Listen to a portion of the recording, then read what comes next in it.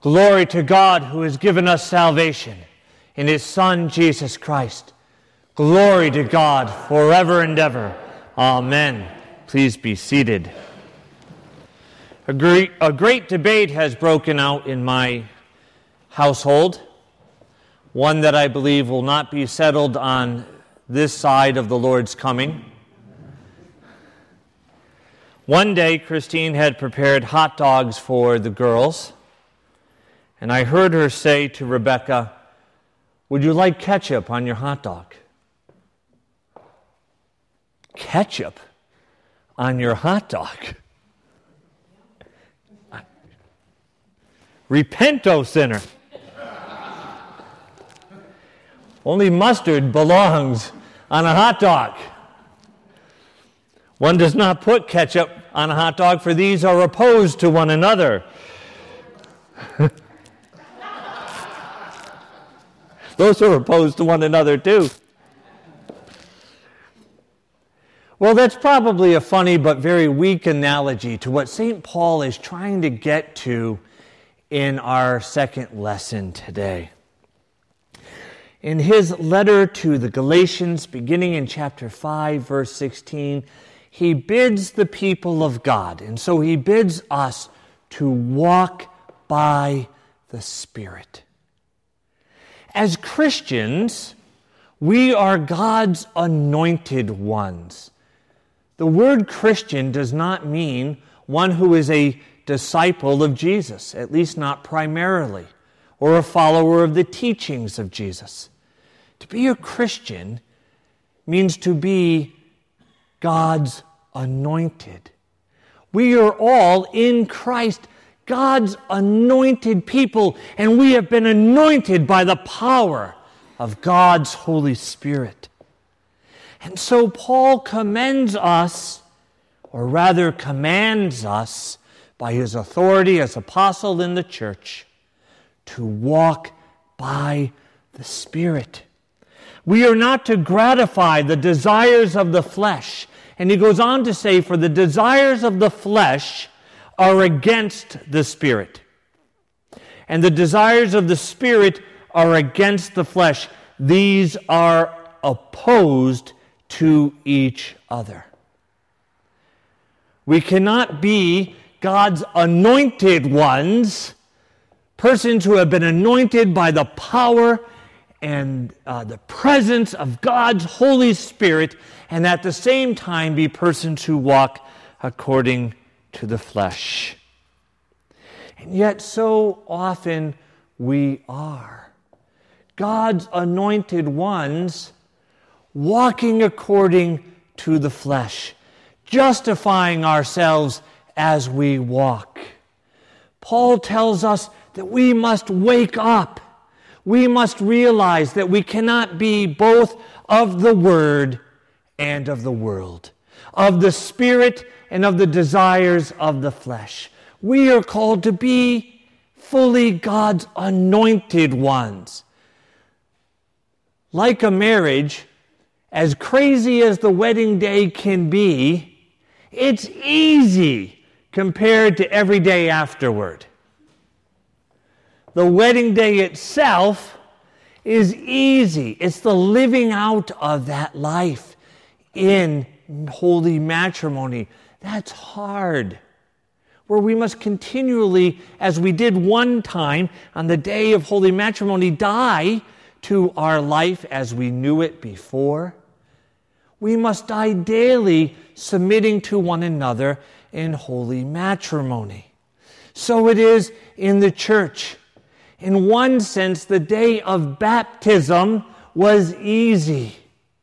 It's the living out of who we are as God's anointed in the everyday that's hard. But Paul reminds us that we are to walk by the Spirit and not according to the flesh, for they are opposed to one another. Hot dog ketchup.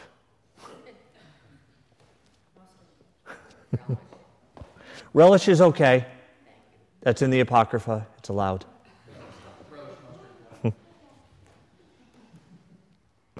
Will God's people ever agree? So we cannot walk by the Spirit and according to the world. And so he calls us to repent. And how easy it is for us to justify ourselves and believe ourselves to be walking according to the Spirit when we were walking according to the flesh. I know because I have done it. I have done it. Wouldn't it be great if we all knew when we were in the Spirit, our guardian angel would come and put a sign around our neck that says, walking according to the Spirit. And then when we're not, guardian angel comes, takes it off, walking according to the world and his own desires. Then you could look down and say, oh boy, I thought I was justified. I thought that I was walking. It's very clear by my guardian angel that I'm not. Of course, my poor guardian angel would be flying in and out throughout the same day, sometimes within the same hour. No, we aren't given a sign except for the sign of Jesus Christ, crucified and raised. And this must be what we receive into our hearts and allow to take root and to bear forth fruit in our lives through the Spirit. He says that we are not to walk according to the flesh. He says that the works of the flesh are plain: fornication, impurity, licentiousness, idolatry, sorcery, enmity, strife, jealousy, anger, selfishness, dissension, party spirit, envy, drunkenness, carousing, and the like.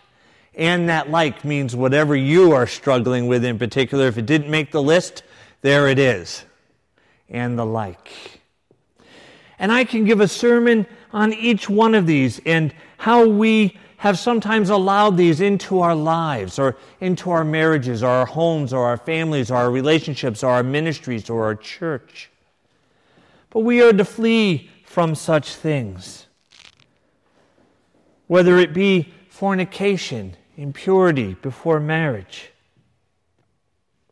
or impurity in general, whether it be of thought, word, or action,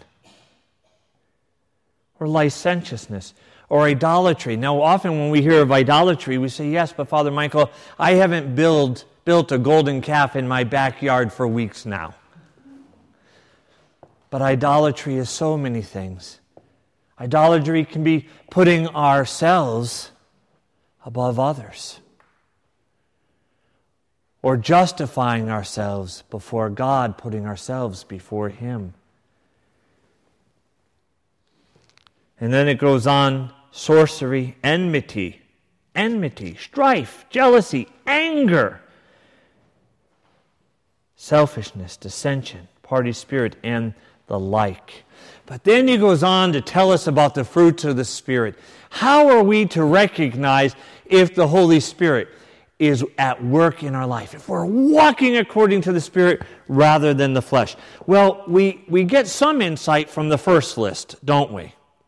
If we can identify some of those things in our life, we know that those are areas where we are not walking according to the Spirit, right? As I read that list, I can say, oh, yep, that one and that one.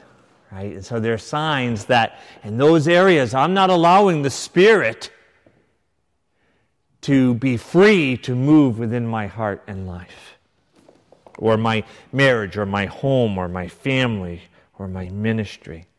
But then we have the other side of the mirror to look at.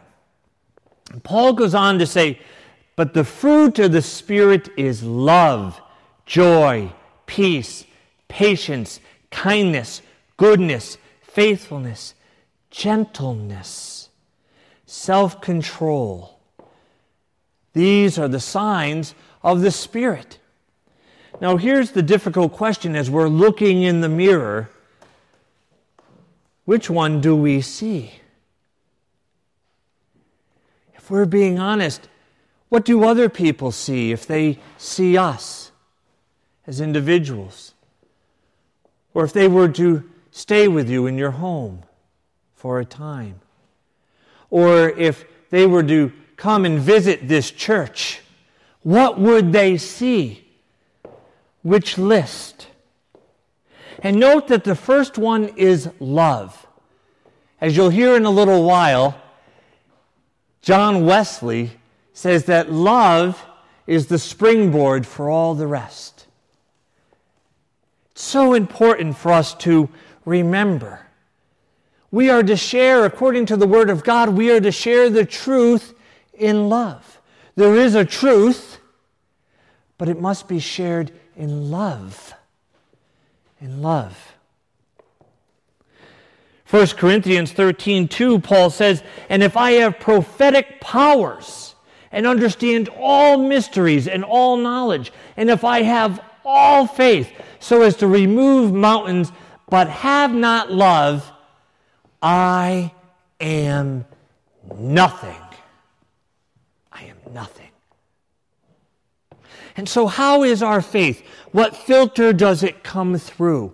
Does it come through self-justification? Does it come through anger or self-righteousness? Does it come through unforgiveness? Does it come through hardness of heart? Or does it come through, does it well up within us and come through love?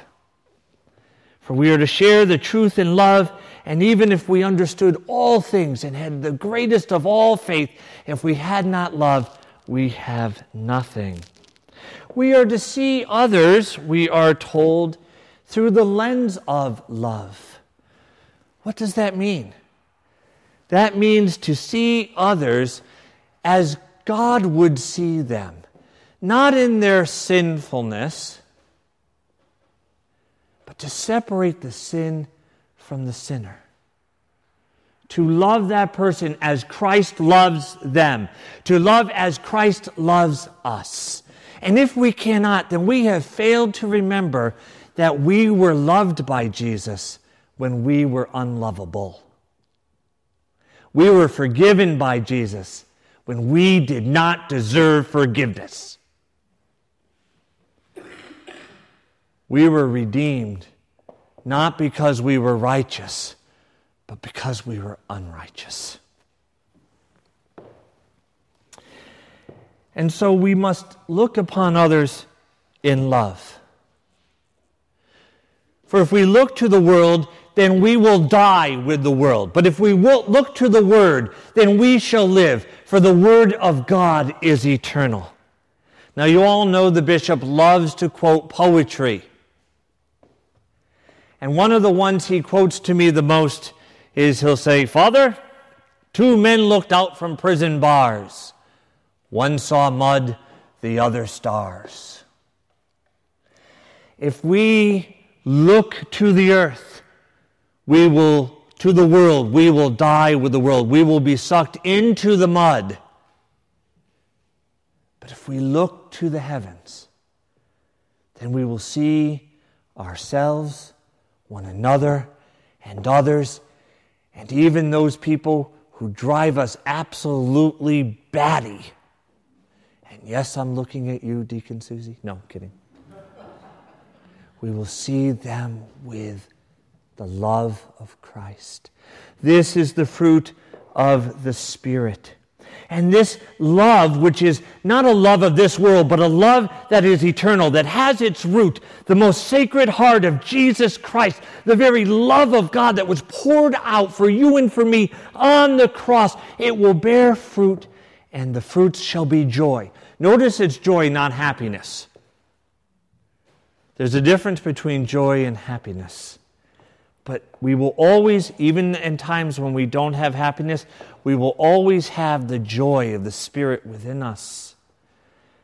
We will have peace. And again, this isn't the type of peace that we're all praying for in places like Syria and Egypt. This is that peace of God which passes all understanding, that keeps our heart and mind in the knowledge and love of God, not looking to the mud, but looking to the stars of heaven. This is that peace that we have within us as we minister, as we walk through the trials and tribulations of this world, and we have a peace which makes no sense to the world. And it's a peace which sustains us and enables us to continue to look upon ourselves and one another and others in love. Patience. Perhaps We are most Christ-like when we have patience, for his patience for us has been eternal. Kindness, goodness, faithfulness, gentleness. Now that doesn't mean anything goes.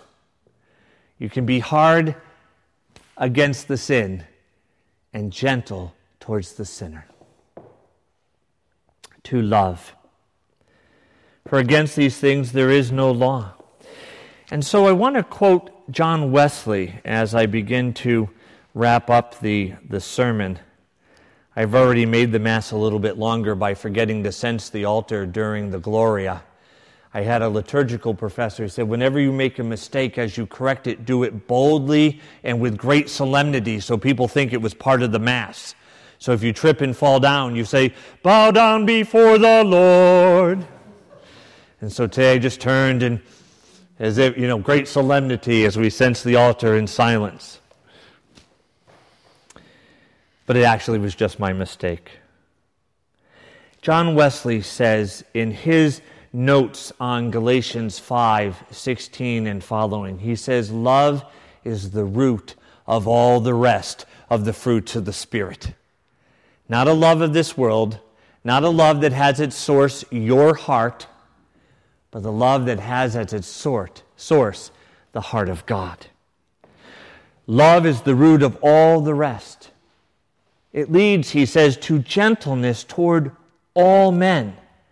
Ignorant and wicked men, he says, in particular. Gentleness toward all, ignorant and wicked persons in particular. He goes on to talk about the goodness that is spoken here and reminds us that in the Greek, that this word is benign, it's soft, it's tender, it's tempered. It relates us to meekness.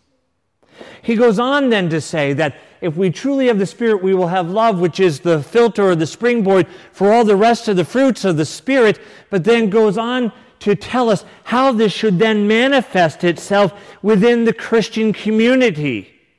He says, we are to bear ye one another's burdens. Your struggle is my struggle. Your joy is my joy. We are to sympathize with and assist each other in all our weaknesses, grievances, trials, and in doing so we fulfill the law of Christ. This is our Lord's command, and it distinguishes us from the world as his disciples. And now me and not John Wesley, and shows evidence that within our family, within our hearts, within our lives, within our ministries, we bear this fruit of the Spirit. He goes on to warn, if anyone think himself to be something, and we saw that with Naaman, didn't he? Naaman wanted to be healed. And he wanted a big show about it because he felt that he was important. And he's told to go and wash in the Jordan. He doesn't realize what a big deal that is. He will be used as a prophetic foreshadowing of holy baptism, where persons beginning with, where Christ will be baptized and persons being baptized into Christ will be washed clean. Will be washed clean. But he doesn't see its importance. So he gets mad, he gets angry. Do you think he felt justified? You betcha. But he was wrong. He thought of himself to be something above his brethren. And so John Wesley reminds us that we are never to think of ourselves as above someone else. If we do, then we are failing to separate that person from their sin, and we are standing in judgment over them rather than over the sin. He says when he is nothing, he is deceiving himself, thinking he is something. Bear one another's burdens. This is the fruit of the Spirit by which we are to walk by individually in our friendships, in our marriages, in our homes, in our families, in our lives, at work, at school, in the church.